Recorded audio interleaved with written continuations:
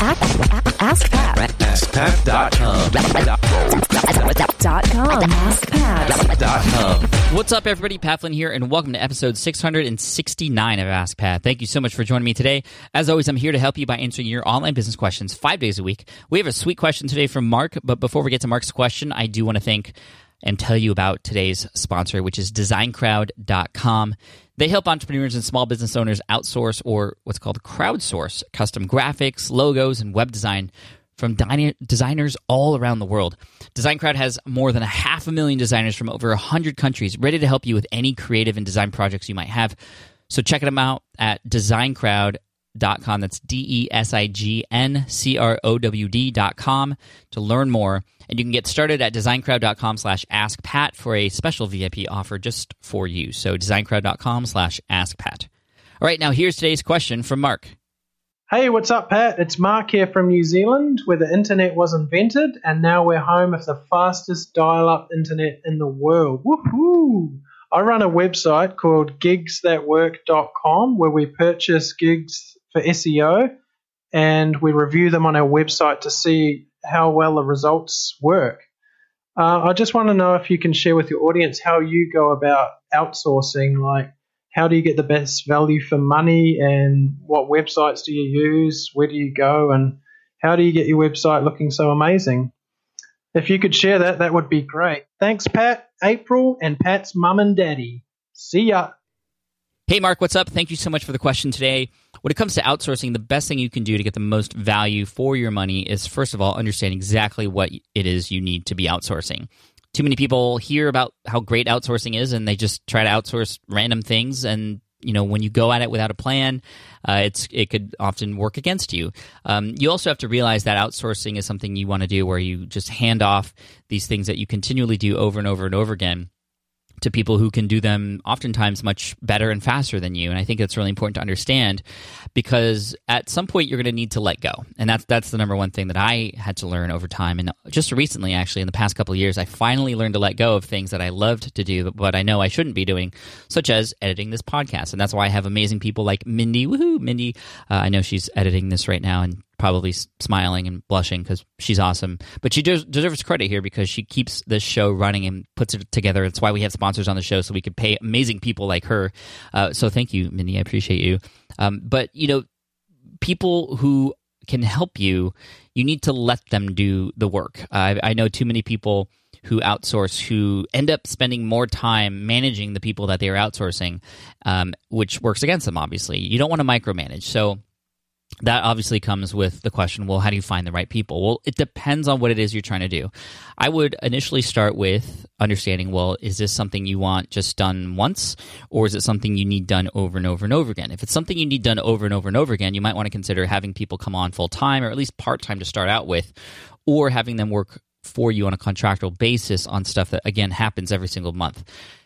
Initially, if you want to get started with outsourcing and you want to test it out just to see what it's like and get used to it, which I would actually recommend, and that's how I started, you might want to use a site like Upwork.com, which will help you discover what it's like, just to get that feeling of what it's like to have somebody else do something for you. So if you have a one-time project, for example, or even if you have something you do over and over and over again and you want somebody to just do it for you once just to see what that's like, I would use Upwork.com. Upwork used to be called Elance or Odesk. That's where you can actually find a ton of different people to do all kinds of different things that you might need done. I've used Upwork.com in the past, back when it was Elance, to do everything from voiceovers for ebooks to ebook design and layouts to legal help to, writing, article writing, all kinds of stuff. So the other part that goes along with that, though, is on a site like that, you want to make sure you find the right people by, first of all, looking at their portfolios, looking at their testimonials from other people who have hired those people, and also looking at the messages that you have between them. You definitely want to contact and actually reach out to these people and message them and see what their response time is, see what the language is like, because a lot of times these people who you'll be outsourcing to are going to be overseas, and you don't want language to be a barrier. That's why most people go with Filipino hires. You could use a site like Virtual Staff Finder if you're looking for somebody full-time or half-time, because they vet out those Filipino workers. That's run by my good buddy Chris Ducker over there, who actually has this business in the Philippines. He's in the Philippines. I'm half Filipino too, and I've used that, and I've had very much great success with it. I don't currently work with VAs from overseas because my team is all local now, local in the U.S. And the big difference there, and the reason why I wanted to pay a little bit more, and I felt it was more valuable to have my team here in the U.S. versus out overseas, is because I wanted to build a team where they felt like they could have a say in what was going to happen or go out of their job description to make things better. What I mean by that is, your VAs overseas, a lot of times they're only going to do what you tell them to do and nothing more, because they don't want to overstep those boundaries, especially in the Filipino culture. I mean, I know I grew up with a Filipino mom, and a lot of my friends are Filipino. Like, the culture is you do what you're told, you do it great, and you do it well, and you do it on time, but you don't overstep your boundaries, and you don't overstep the boss.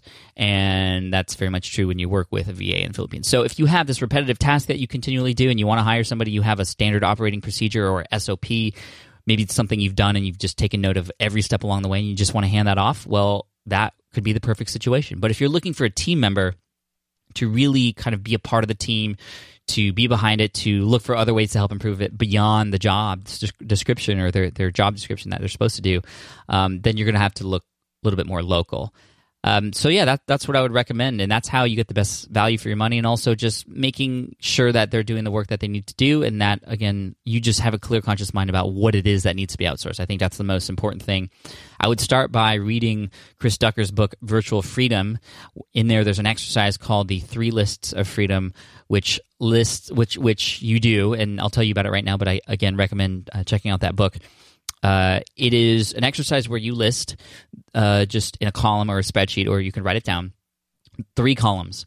The first column is a list of things that you just don't know how to do but need to be done in your business. So those are obvious things that you can outsource. So things that you just don't know how to do but need to be done to have your business run. The second thing are things that you just hate to do. So again, things that need to be done for your business but you just hate to do them, but you probably do them right now just because you have to. That's another list of things that you could outsource. Then number 3, and this is the hardest one, is the list of stuff that maybe you love to do, maybe you're great at doing it, but you shouldn't be doing it as the business owner. And this is like, for me, podcast editing. I love editing podcasts. I love being creative behind there, but my time, I know, needs to be spent elsewhere and on bigger and better things, which is why I'm happy to work with people like Mindy and other people who edit my other shows to get things done, because I need to do what I need to do. So again, read that book. It's going to change your life. Virtual Freedom by Chris Ducker. And Mark, I hope this answers your question, or at least gets you thinking about what else you can do to outsource or help you get the right approach to outsourcing. But it all depends on what you want to do and how you want it done, and whether you want to do it just one time, which I would recommend hiring somebody just for one project, or if you want somebody half-time or full-time to do some repetitive stuff for you that you're going to do over and over and over again, then you go about that way. So thank you so much. I appreciate it, Mark. We're going to send you an Ask Pat t-shirt all the way to New Zealand as a thank you for having your question featured here in the show, and also for inventing the internet. And I want to thank everybody else out there who's asking questions, because this show wouldn't exist without you, of course. This is called Ask Pat, and I'm here, but you need to ask questions too. So thank you so much for everybody who's asking questions.